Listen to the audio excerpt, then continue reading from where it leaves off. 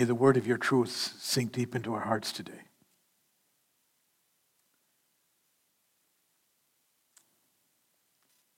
The great God of the universe, the God who created all things, has come near. And as we've heard, has taken on the form of a servant, a baby, and has walked among us. Take us deeper into that truth, Lord Jesus, today. Find us with our eyes open and our hearts open to see you, to respond to you. Open your word to us now. In the name of Jesus, amen.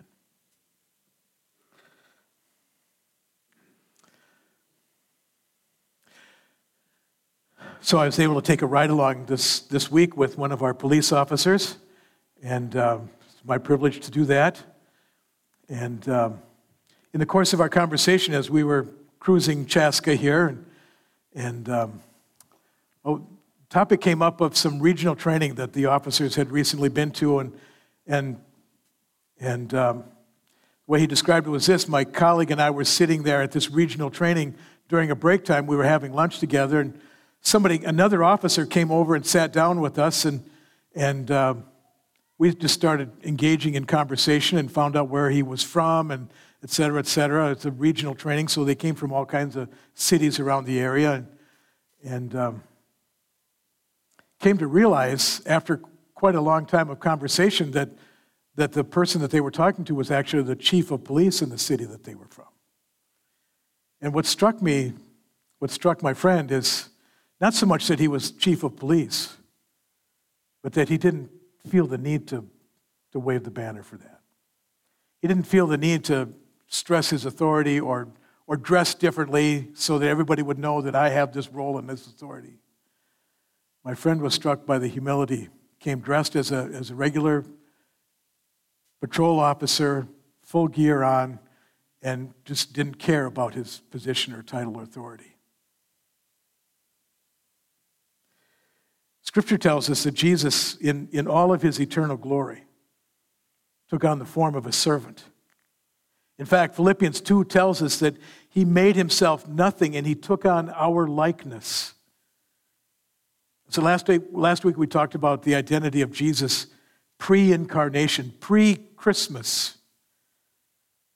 And what a glorious picture it is of our Creator, our sovereign Lord. And he's over all things, and yet this King of glory came and walked among us. He looked like us. He lived like us. He was tempted as we are. He confronted the same kinds of circumstances and trials that we do.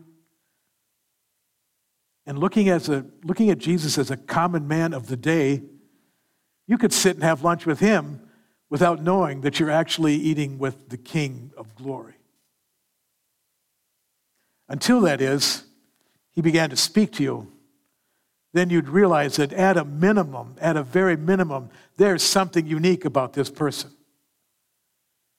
So as the Apostle John continues his introduction of King Jesus in his gospel, the Logos of God, the Word of God, he leads us to the incarnation. And that's where we're at this morning. The entrance of Jesus as the God-man into the world.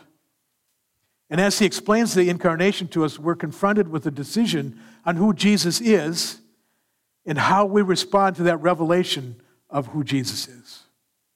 The title of Emmanuel, God with us, leaves us in absolute wonder. But it also compels us to a decision. And I think in our time of worship this morning, through Scripture and through song, we've been able to express the wonder of who God is and what he has done as Emmanuel to come near to us. I'd like to take his word this morning from the Gospel of John and explore it a little bit more. What does it mean that Jesus is the Word of God, Emmanuel, God with us? Turn with me to John chapter 1, if you would, please.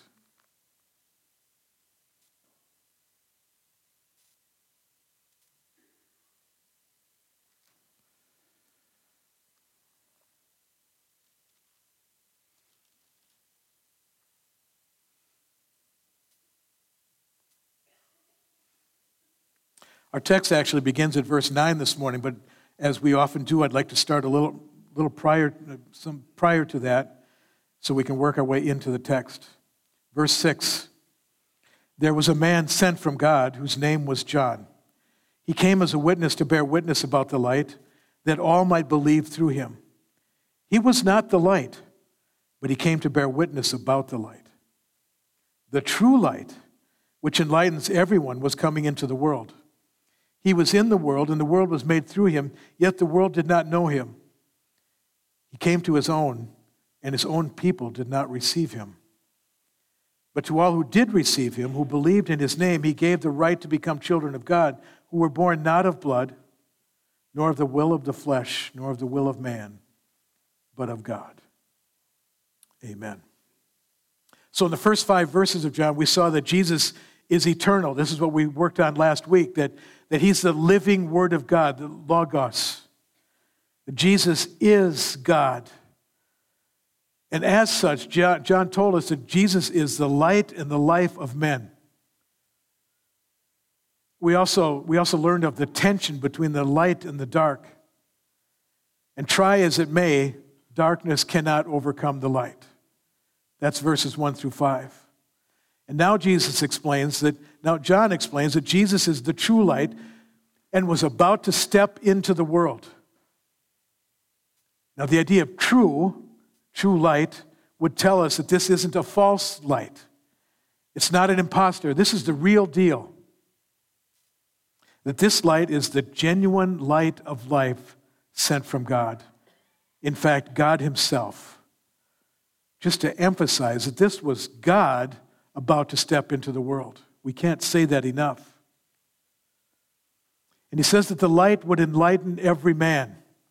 I want you to catch that this morning. You see, we are not the light.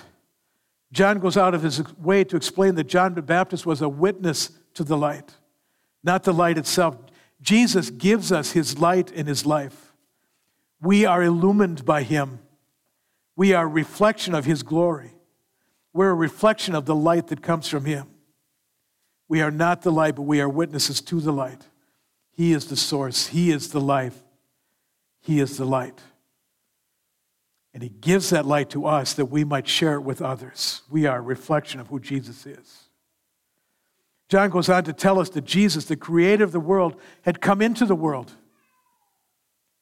And we just can't say this often enough. We can't overemphasize this. The creator of the world. He who set the planets and the stars in their paths. He who superintends over all creation. He who sustains all of creation by his will, by his very breath. He who is over all nations. He who is over all people. That's the one who is coming into the world. The Lord of all of creation was stepping out of his glory and coming to walk among us. I feel like I've said that 100 times. And combined with our worship, I feel like we're just saying it over and over and over again. But I don't think we can get to the bottom of that.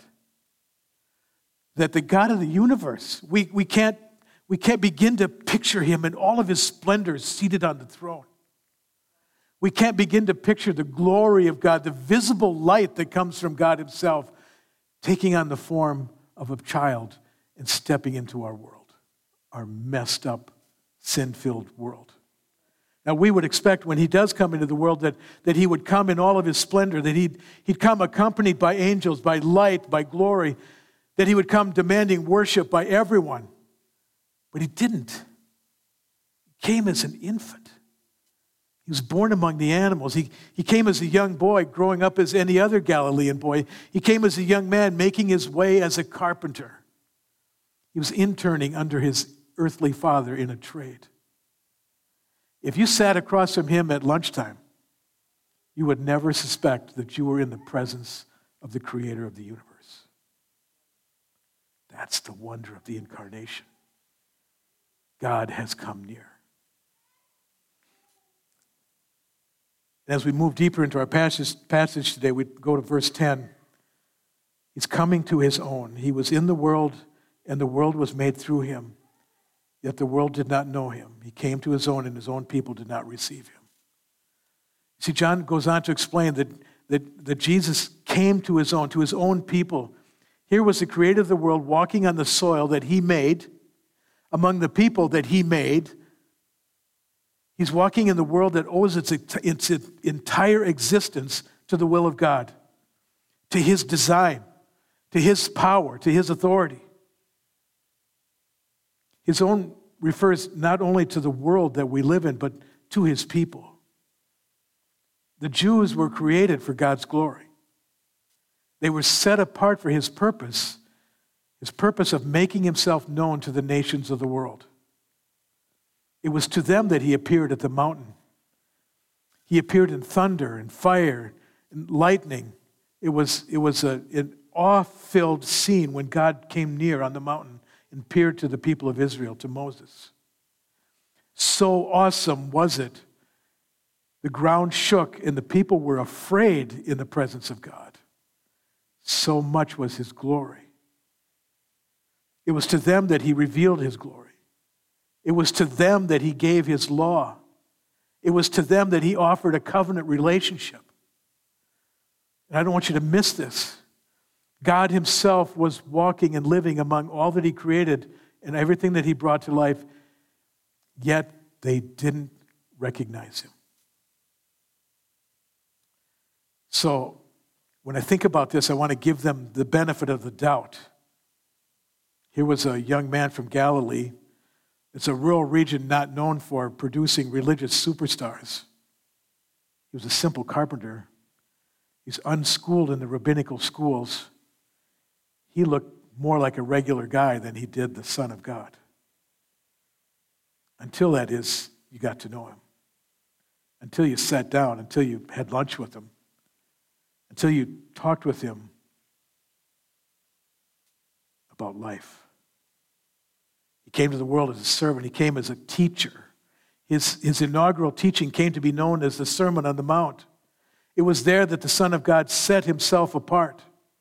He had the words, he had the knowledge, he had the authority of a prophet. People couldn't figure out where this absolute teaching authority came from. He came performing miracles. He started by turning water into fine wine.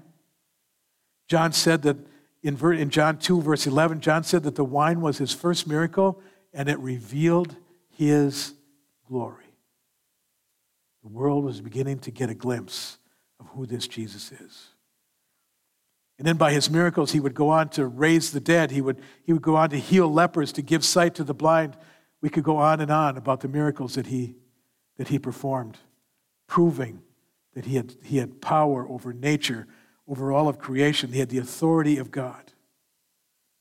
And in all of these things, he revealed the Father to the world. The Son of God had put flesh and bones on God himself. In Jesus, the world would know the fullness of God. Here was God who had come to his own.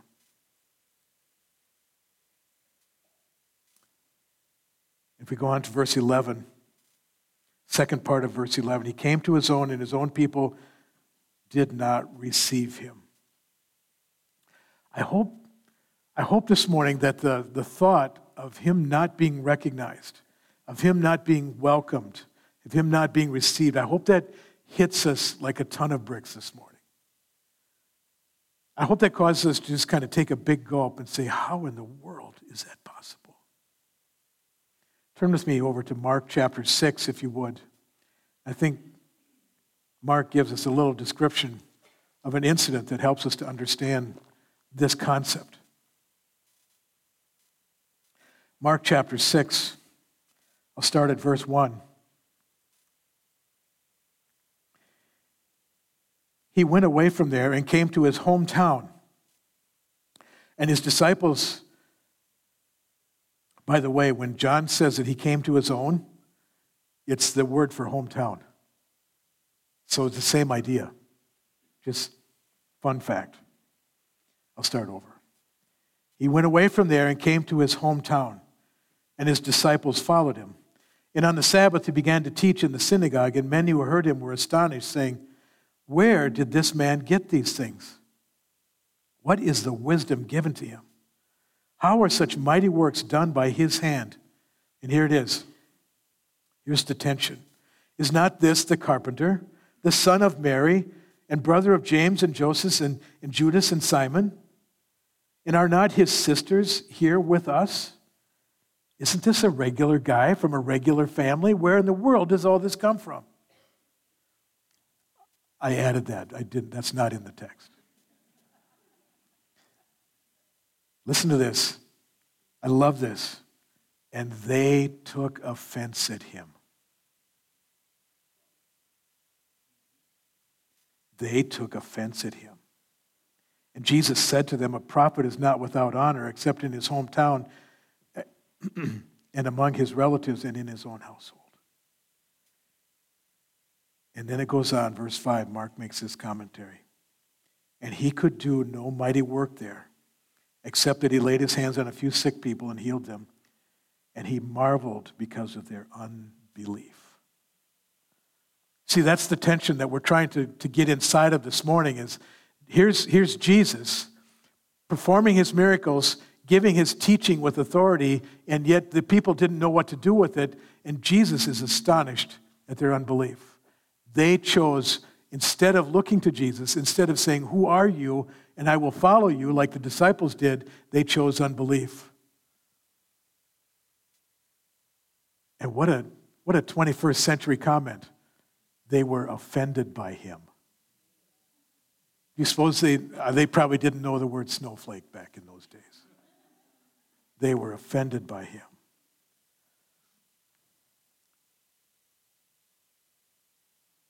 And there's the question.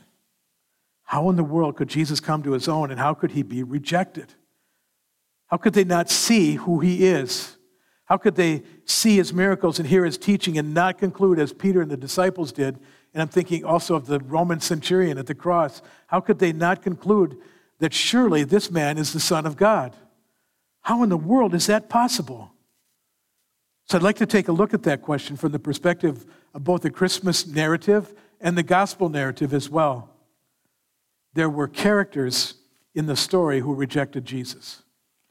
The first one that comes to my mind, and probably yours too, is that of Herod.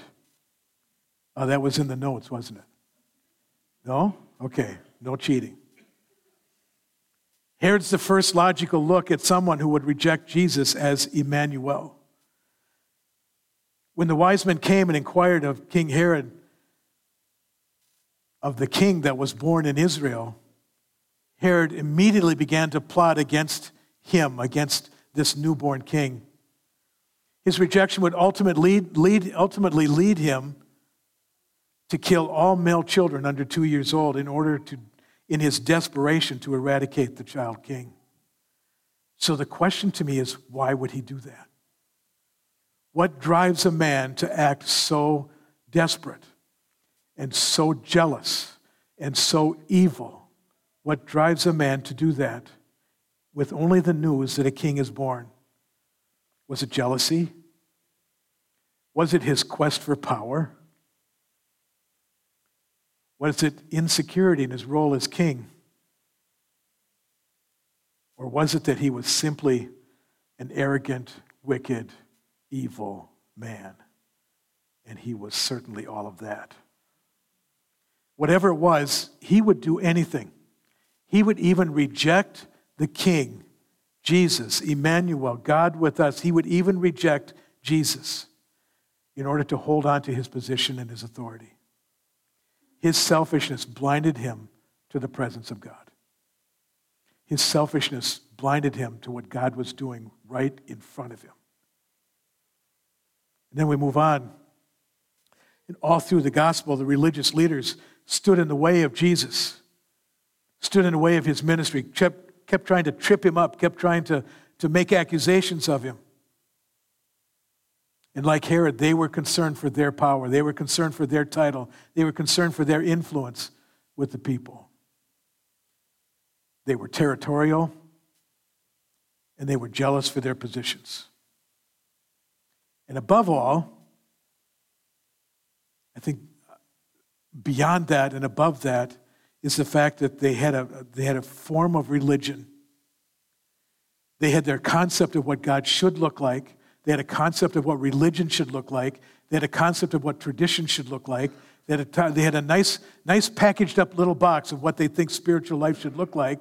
And Jesus was interrupting that from every angle, from all of his teaching, interrupted that. He went right at them, and he even called them by what they were, a brood of snakes, whitewashed sepulchres. But they were desperately trying to hold on to their position. They were desperately trying to hold on to their influence into the lives of people, their control, their manipulation of the people around them. When in the presence of Jesus, they could no longer walk around with their heads held high and their hands folded across their chest and in their arrogance, looking down at the people around them. They could no longer do that in the presence of Jesus in his teaching.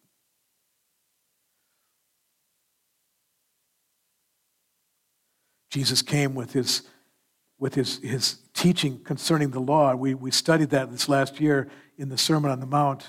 Jesus came and turned that all upside down.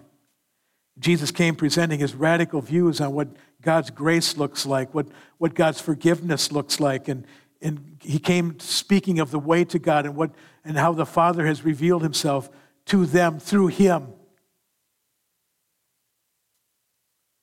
And yet, for the sake of their religious influence and their grip on people, they rejected Jesus. Emmanuel, God with them. They didn't recognize him.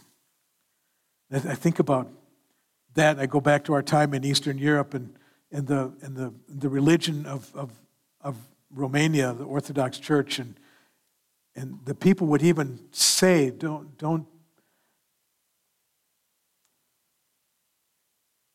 follow the priests, because their example was so poor. And yet they had this tight grip, and they would pay huge sums of money to have religious ceremonies done, baptisms, weddings, funerals, huge sums of money to the priests in order for them to come. And I think they had this grip on people that was a religious fervor. It was not the gospel. It was not the gospel. I think of that. Or right here in our own culture, right here in our own Christian culture, do we have ministry leaders who are so bound up in their ministries that if Jesus came and told them that they needed to do something different, could they respond to it? Or are we so wrapped up in our identity, in those things, that we don't see Jesus around us?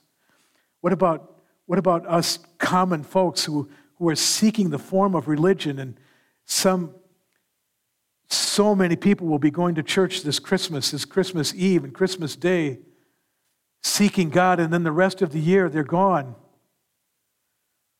Seeking Jesus in some sort of a religious ceremony, some sort of religious structure, some sort of just give me a little shot of religion, and then I'll be good for the rest of the year. But when Jesus calls on them and says, obey me and follow me, and this is the way to go, walk in it, then we don't have time. We don't have any understanding. We have no grasp, because we don't recognize who it is that's speaking to us. Because he doesn't fit in the nice little package, and therefore I go on my own way the rest of the year.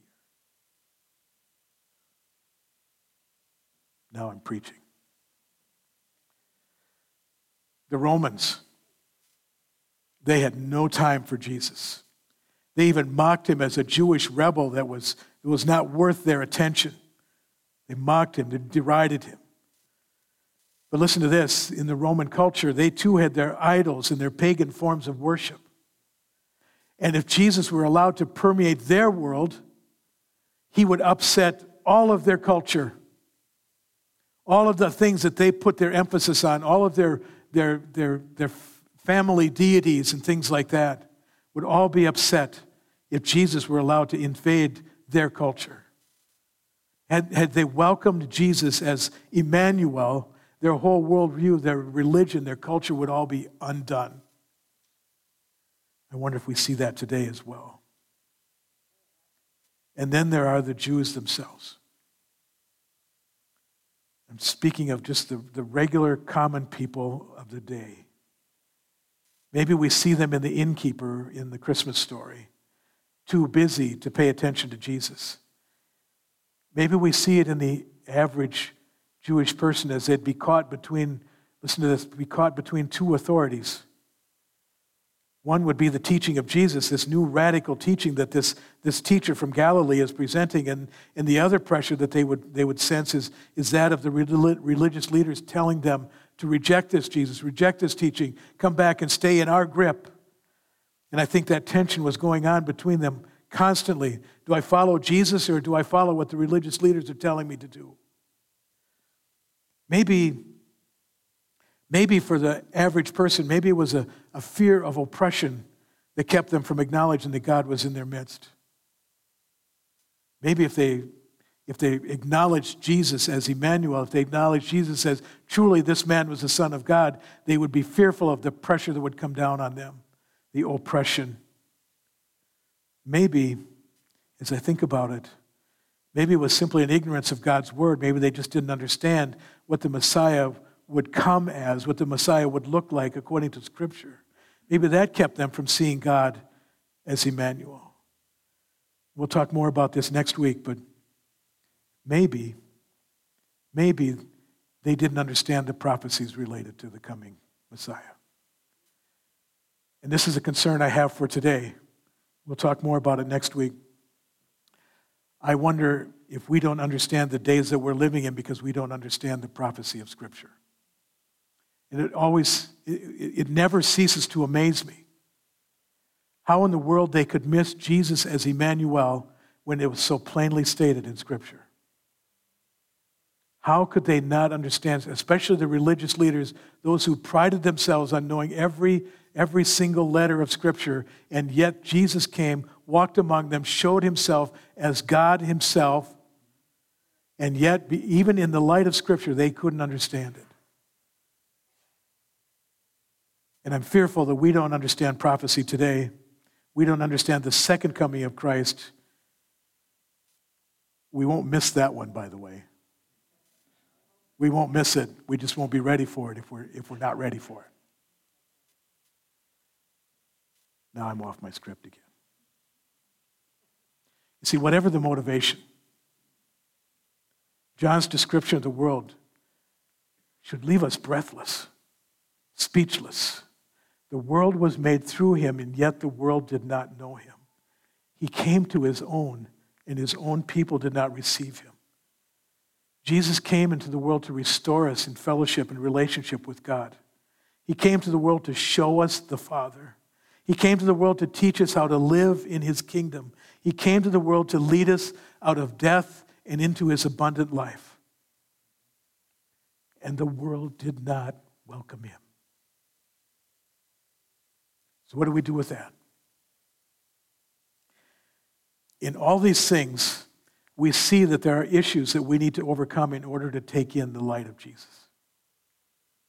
It may be an ignorance of the Word of God. Maybe we can no longer assume a general understanding of Scripture in our culture today. Perhaps this is the first time you or someone else has heard that God has taken on human form, that God has come near you for your sake. Maybe one of the obstacles that we face is that we are afraid of the pressure to conform to the culture. Might be a fear of oppression. The examples are mounting daily of Christians who are being pressured to conform to the world. A biblical worldview is more and more not tolerated and goes beyond that, even punished. Brothers and sisters, in a world where Jesus said the days of Noah would mark the end of the age. And in the days of Noah, Noah was not listened to. The word of God was not heeded. The word of God was mocked and ridiculed. Brothers and sisters, we are sailing into the days of Noah. Chinese Christians are being imprisoned and even killed for speaking out in their faith.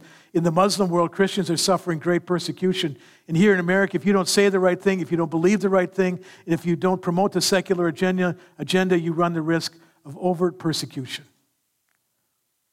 Recognizing Jesus for who he is comes at an increasingly high price. Maybe that's an obstacle for us.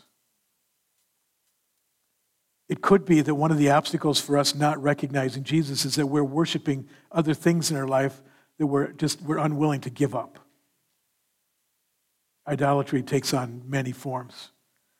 We begin with materialism as an obvious one, our political agendas, our career pursuits, our own pleasure, our own security, our own motivations are all things that we intentionally or indirectly seek with our whole hearts. Our hearts are designed for worship, but what we worship is always challenged as we seek to know Jesus. What is it that we worship? Or one of the obstacles for us could be simply, as Scripture would have it, we have a stone-cold heart. It could be that we just have a hard heart that refuses to see Jesus.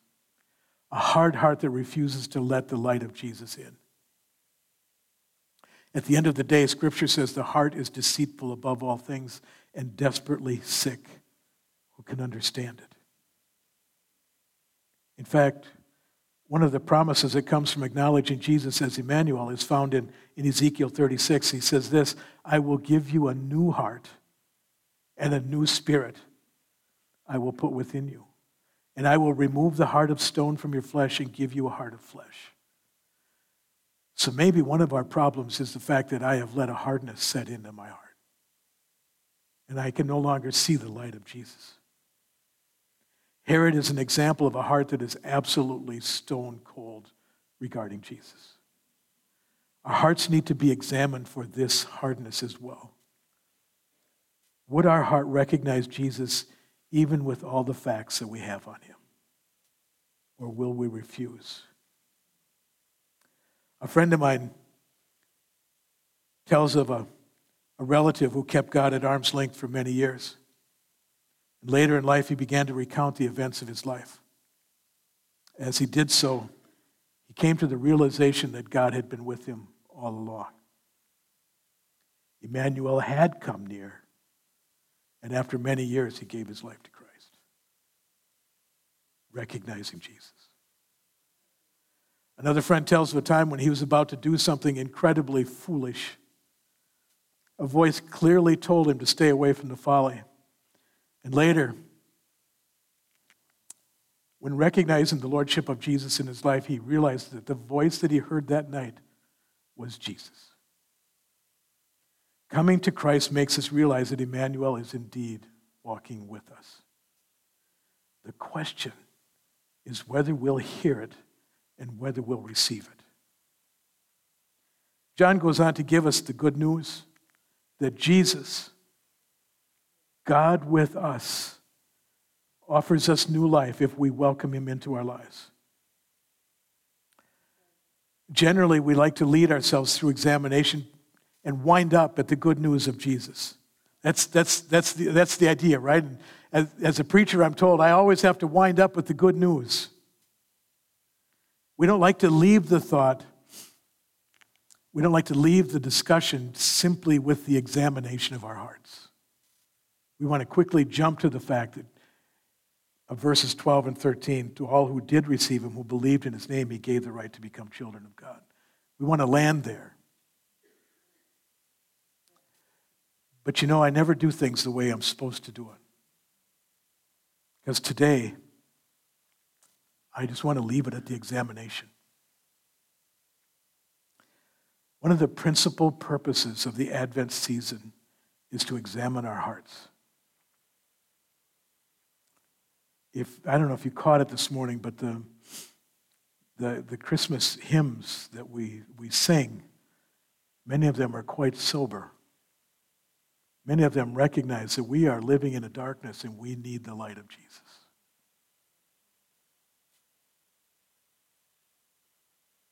The good news comes at Christmas with Emmanuel, God with us. Until then, John the Baptist would say, we need to prepare our hearts for the coming of Christ. That's the season of Advent. And that's why I'm comfortable leaving it at examination today. Advent is a time to examine our hearts. Now, out of all the things that I listed from the characters in the narrative, maybe one of those things has landed on your heart today. Yes, indeed, there is an obstacle there.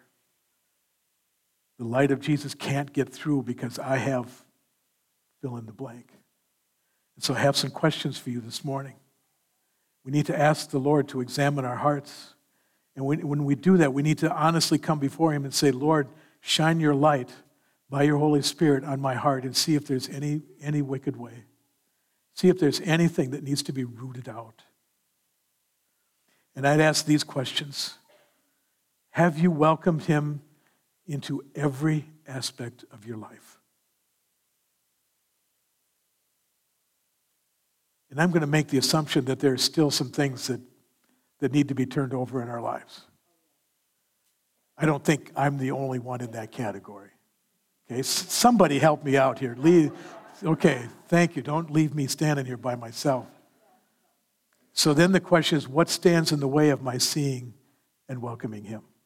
What is it that stands in the way? What is it that influences me away from Jesus? And here's a question, and I've been considering this. How have I misunderstood my greatest need? And here's what I mean by that.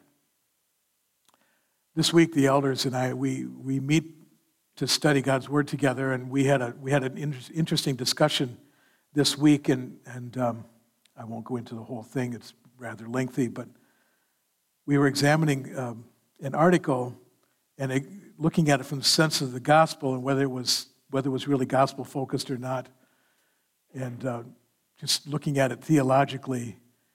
And what I realized is that the author of the article didn't understand the greatest need of mankind. There was no talk of sin. There was talk of other things that we as Christians need to address, and they're all good things, right? Compassion, missions, you just fill in the blank. They're all good things. But the problem is, if we do all those things, we might put salve on a wound. We might fix a temporary situation, but we won't address the need of the gospel. Oftentimes, we think our greatest need is something different than what the gospel says it is. I have a news flash for you this morning. Climate change is not our greatest need. I have a news flash for you this morning. Our government is not the answer to our problem. I have a news flash for you. Poverty will always be with us, and we need to keep working on it, but it's not our greatest need. So I could go on giving news flashes, and you know how to fill in the blanks, and we are told constantly, and as a pastor, I'm constantly being told by somebody, you need to be preaching on this, or else you're not preaching the whole gospel of God. You need to do this and this and this and this, and it makes my head spin. What is our greatest need? Our greatest need is Jesus. Our greatest need is forgiveness of sin. Our greatest need is to have our lives transformed by Jesus Christ himself so that we can walk in his abundance, and then the other things will fall into place. But the problem is, so I'm asking myself, do I understand what my greatest need is? Do I understand that I'm a sinner in desperate need of grace? And that let everything else come in behind it. But too often, and that's the reason I have the question, what is it that influences me away from Jesus? The reason I'm asking that question is because oftentimes we put our greatest need as we fill in the blank with something that isn't on God's mind. God says, I want you. In order to do that, I need to root out the sin, which I've already done at Calvary. I've already done it for you. The price has already been paid, so why don't you step into it? Why don't you let me be your Lord and Savior? And let me decide what is the greatest need for you. And let Jesus be the greatest solution you have, and then follow Jesus. And I assure you, everything else will fall into place.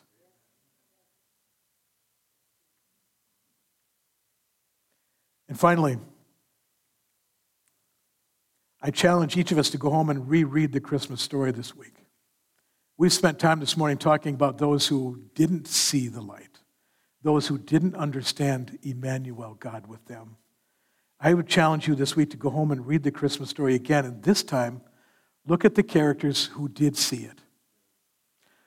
Look at Elizabeth and Zechariah, look at Mary, and look at Joseph, and look at Simeon and Anna and look at all those characters in the Christmas narrative and ask yourself, how is it that they saw Emmanuel? And how did they respond? And why did they respond the way they did? And I think it's a beautiful study. A beautiful study. And then, brothers and sisters, ask yourselves, do I recognize Emmanuel, God with us? And let it be a time of great worship this week. In the name of Jesus. In the name of Jesus. Let's pray. Lord, we're walking this road of Advent to prepare our hearts as you sent John, the messenger, to proclaim, prepare the way of the Lord, to repent. And may this time of Advent, may this be a time of getting into your word. May it be a time of reflecting on you as Emmanuel, as creator, as sovereign, as Lord over all things. May it be a time to meditate on you as our Messiah, our Redeemer. And Lord, may our hearts be driven to profound places because of our time with you. Would you open our eyes to see you, our Emmanuel, this week? In the name of Jesus, we pray. Amen. Amen. On your way rejoicing.